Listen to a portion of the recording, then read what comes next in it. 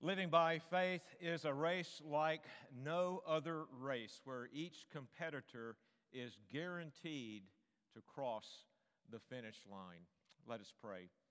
Father, as we come to these first few verses of Hebrews chapter 12, we would ask for you, O Lord, to open our hearts and our minds, that, God, Holy Spirit, that you would apply your word to us, that you would work it deeply into our souls, that we would be convinced that you are faithful and that you would strengthen us to trust you and to rest in your power to live by faith.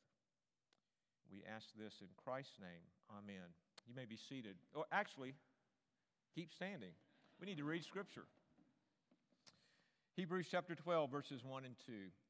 Therefore, since we are surrounded by so great a cloud of witnesses, let us also lay aside every weight and sin which clings so closely, and let us run with endurance the race that is set before us, looking to Jesus, the founder and perfecter of our faith, who for the joy was set before him endured the cross, despising the shame, and is seated at the right hand of the throne of God. This is the word of the Lord.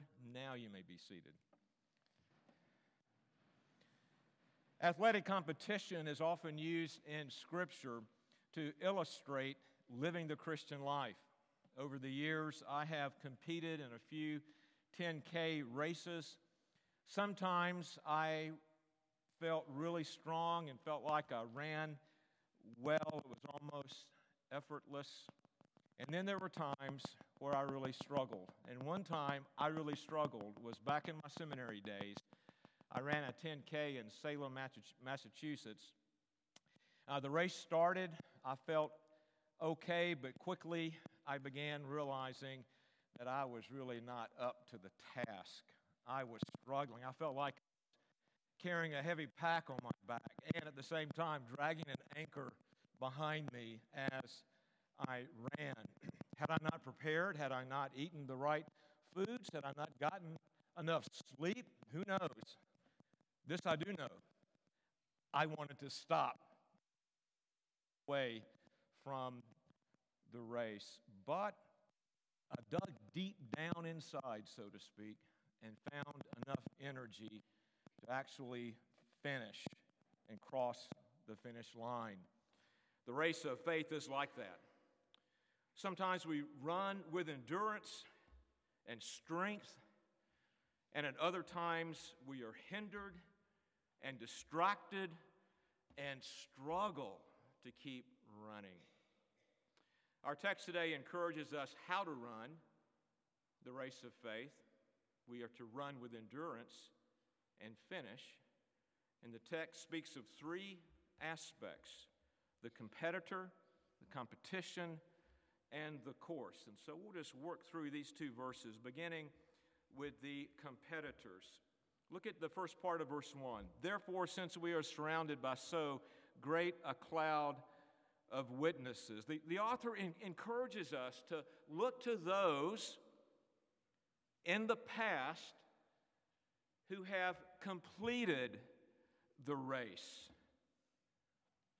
Verse 1 calls us to look to the past for encouragement today. The verse begins with therefore, and of course you always ask, what is the therefore? And it's to draw our attention back to chapter 11.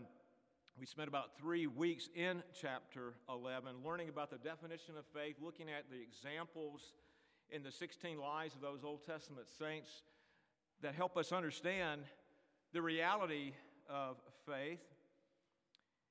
And I want to also suggest that not only is the author telling us here to view those 16 Old Testament saints as that cloud of witness, but I would commend to you that in a secondary way that we include every faithful believer who has lived and finished the race. I think one of the biggest problems of our day is thinking that we need something new and reject the past. We need to look to the past and learn from it and be encouraged. I've been encouraged as I have looked to the past through biographies. Maybe you like to read biographies. And one missionary biography that remains a source of encouragement to me is the story of the very first missionaries that set sail from our land. They were commissioned in 1812 at the Salem Tabernacle Church. And they set sail from Salem. There were 5 families in all. The commissioning organization was what became known as the American Baptist Foreign Mission Society. Adoniram Judson and 4 other families set sail. They were heading to India to minister the gospel, only to be forced to make port in what was known as Burma, modern-day Myanmar. And of course, they had to make this detour due to the weather and the difficulty in sailing in that day. Judson was incredible. I mean, it's amazing all that God did through this. He translated the Bible into. He is credited with writing the standard Burmese dictionary. He established schools, trained preachers, and at one point he was imprisoned and tortured. God used this man to lay a foundation for the work of the gospel to go forth in Burma, Myanmar, even today. His story is encouraging and inspiring. His witness of living by faith helps me keep on keeping on living by faith. These men and women that are this cloud, really the cloud there means a host, a great number, a great company of witnesses, surround God's people, generation after generation, and they serve as witnesses. And, you know, when we think of witnesses, we often think of one giving their testimony to something in a trial, in a courtroom. Or we think of witnessing the Lord Jesus Christ to someone in an evangelistic endeavor. And both of those are certainly ways that we use the word witness. But here the saints of old that formed this great company, this host of witnesses, are not spectators looking at all of us and seeing if indeed we're living by faith like they lived by faith. No, they're not spectators. Quite the opposite. They are witnesses. They testify to the fact that by God's power, the race of faith is possible, and it's possible to finish. They testified really to the reality of God's faithfulness in the lives of His people. And the Greek word translated witness is a word from which we get the word martyr. A martyr is one who gives up his life for faith in Christ rather than to renounce faith in Christ. Now remember, to whom was this letter written? It was written to those first century Jewish Christians who were pressured to renounce Christ. And here the author of Hebrews is pointing them to the fact of the martyr, this great cloud of witnesses who is a great company really of martyrs.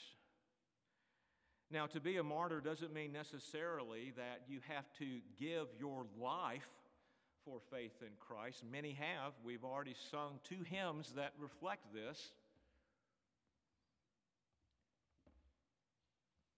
But in a sense, every believer is a martyr, a witness, that we give testimony to the reality of the glory of Christ. And in a very real sense, all of us are martyrs in that we have died, because Jesus Himself says that all those who would come after me must take up their crosses daily and follow me. Die to self, die to all, in order to be my disciple. this great cloud of witness, these martyrs surround God's people. And they testify to the fact, to the reality of living by faith. It is not impossible. It is not a wish. It is not a crutch. It is real because the object of faith is real and almighty and loving and gracious and faithful to fulfill His promises made to all His people. And He's faithful to call us and to equip us to run the race of faith and finish. We are to view ourselves as martyrs in this way. Future generations of God's people will look back to the cloud of witness surrounding them, Noah, Abraham, Moses, Rahab, and others in chapter 11, and in a secondary sense, all the faithful saints throughout the ages who have run the race and finished. And by God's grace, may future generations look back and even see you and me as part of that great host of martyrs, of witnesses, declaring by the power of God, you can run the race, endure, and finish.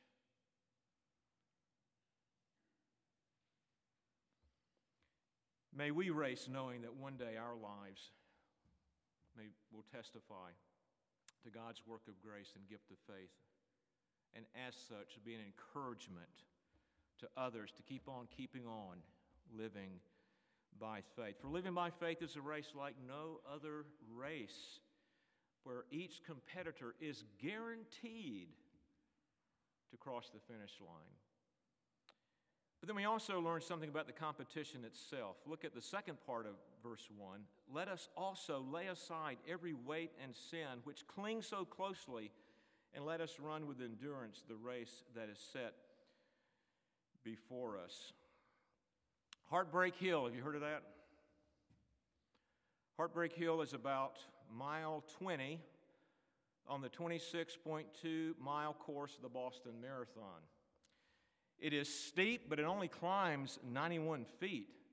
Compared to other major marathons like the one in Chicago, New York City, the Marine Corps Marathon, and the marathon in LA, Heartbreak Hill is comparatively small.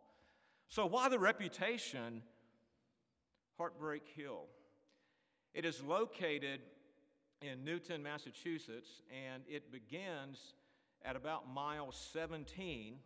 And as runners cross mile 17 of the marathon, they will encounter 4 hills to climb in Newton, Mass. And the last hill to climb at about mile 20, mile 22 is Heartbreak Hill. It's the steepest of the 4 climbs. And it has been the undoing of many runners. It has dashed the hopes of victory. Do we encounter heartbreak hills in the race of faith? We surely do. Given the fact that hills that challenge runners and hills that challenge us as we run the race of faith, how are we to compete? The author coaches us on how to compete. The way we are to compete is to run with endurance. And how are we to run with endurance? The author tells us 2 things. Lay aside every weight and sin which clings closely to us. The word translated clings is really important to understand the meaning of every weight and sin. In the original language, cling refers to those things that hinder and distract. Thus, every weight and sin are those things that may not be sinful, and things that are sinful that hinder and distract us running the race of faith with endurance. An athlete's training often involves setting aside certain foods and lifestyles that are not bad in and of themselves, but will hinder and distract them in both training and competing for an event. And you all know I love cycling. Professional cycling teams, they have their own chefs that travel with them, and they are very careful to prepare certain foods that are designed to precisely fuel those athletes. And the athlete needs rest. He needs to recover. And so during a race, they are kept from distractions. I suspect creme brulee with a side of apple pie a la mode would not be part of the diet of an athlete training for a competition. But if you're like me, you hope that is what comes after lunch today.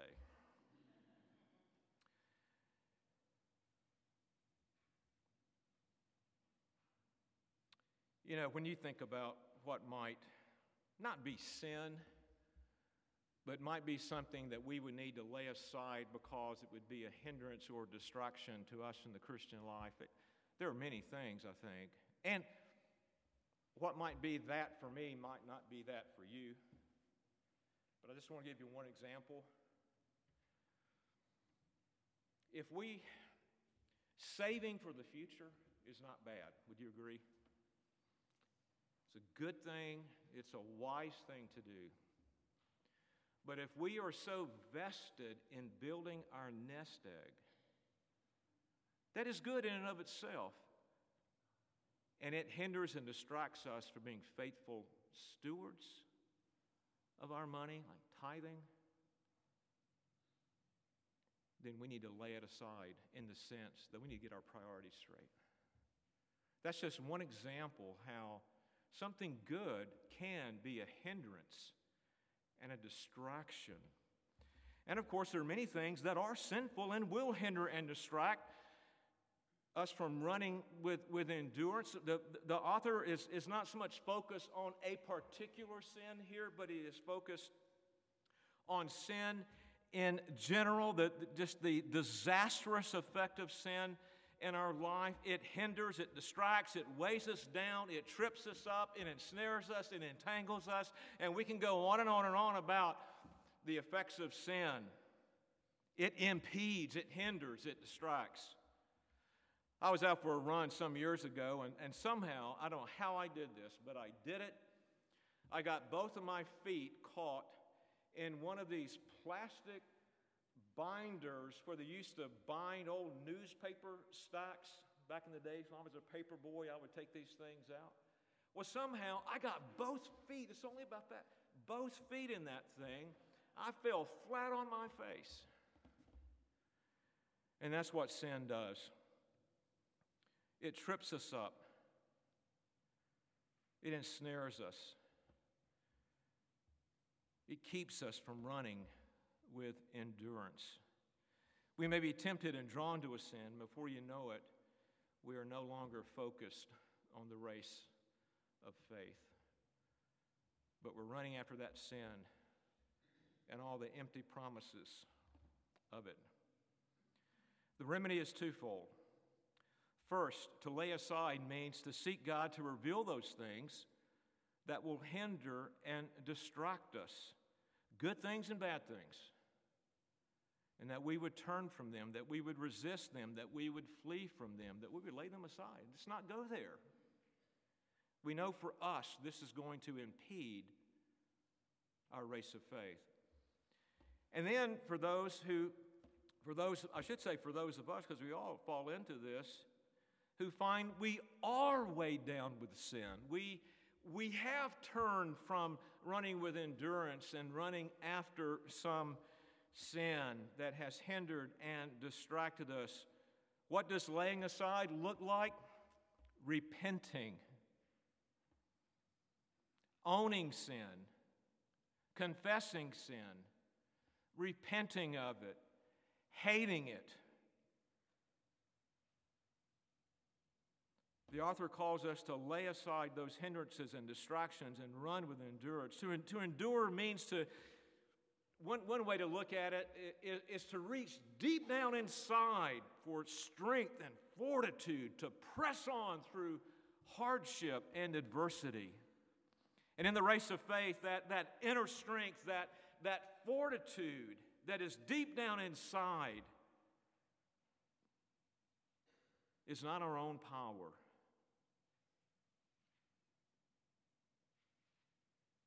It is the power of God that He has promised us through faith. Brandon read from Isaiah 40, 29 through 31. And here we see God's power.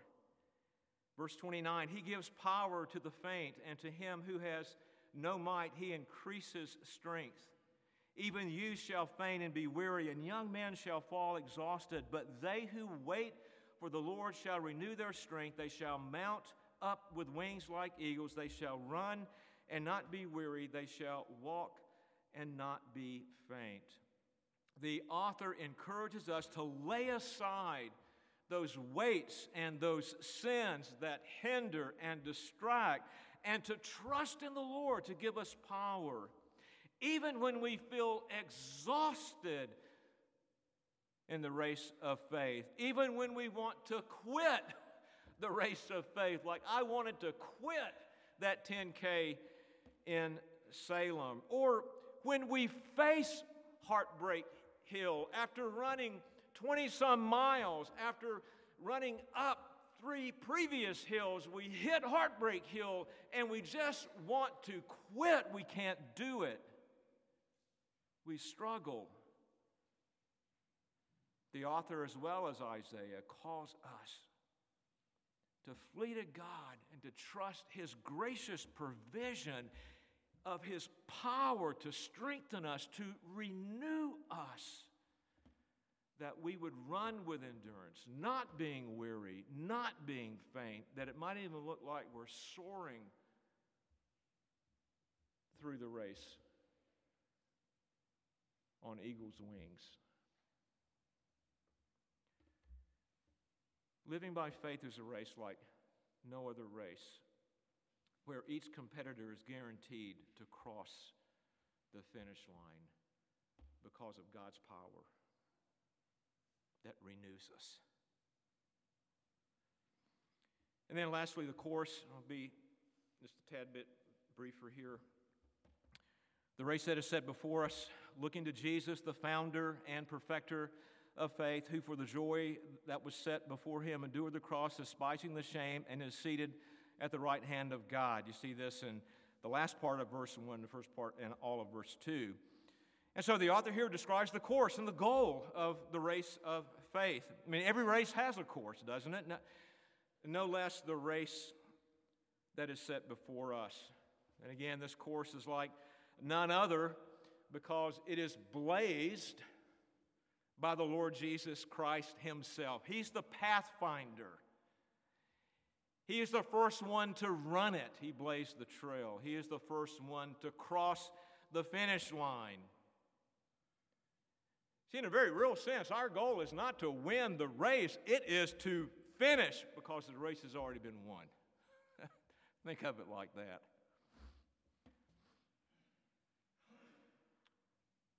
Thus, the author exhorts us to, looking to Jesus, run. Fix our eyes on Jesus. As one source notes, faith depends on Him from start to finish. And this is what the author means by Jesus being the founder and perfecter of our faith. Faith reached its perfection in Jesus. And again, a great scholar, F.F. Bruce, wrote this: the whole life of Jesus was characterized by unbroken and unquestioning faith in His heavenly Father. He brought faith to perfection by His endurance on the cross. The pioneer of salvation has made perfect through suffering and has therefore taken His seat at the right hand of the throne of God. By faith, Jesus blazed the trail of faith to the very throne of God. By faith, He experienced ultimate humiliation. in the incarnation. He endured the cross, the greatest physical suffering in history. He bore the shame of being despised. He suffered the wrath of God for the sins of God's people. He experienced being abandoned by God. And the text says that was his joy to know that his work on the cross, his finished work on the cross, would be applied to his people so that they will run and not be weary, and they will cross the finish line, and they will come before him at the throne of God. Do you see the goal? The goal of the race is to be where Jesus is, at the throne of God. I mean, truly, this is a race like none other. By keeping our eyes fixed on him and running the course that he blazed, we will cross the finish line. We will share in his victory. And I believe this is what Paul is getting at in 1 Corinthians chapter 9 and verse 24, where Paul says, "Do you not know that in a race all runners run, but only one receives the prize? So run that you may obtain it." We run so that we may obtain it because Jesus has already received the prize. We run having already won, is another way to look at it. You know, when you think of it like that, then the Heartbreak Hills are not that heartbreaking. Even when we feel like we're dragging an anchor and running with a pack on our back, it seems to get a little bit lighter and a little less when we realize, wait a minute, Jesus has already run this race. He's already finished. He's on the throne, and I am running there to be with him. He's promised it. Run with endurance. Share in the triumph of Christ. That's the goal. We are to be encouraged by the cloud of witnesses who ran and finished before us as they testify it is possible to run the race of faith because of God and his power and his faithfulness. We are to be mindful of the many hindrances and distractions as we compete and diligently flee them. And when we embrace them, repent of them and trust in the power of God, that we would be renewed, even running and not growing weary or faint, even soaring as on eagle's wings. And we are to run fixing our eyes on Jesus, who has already run and finished, that we may share in his victory when we cross the finish line. John Kelly ran 61 Boston marathons. He was 84 years old when he ran his last one. Kelly died at age in 2004.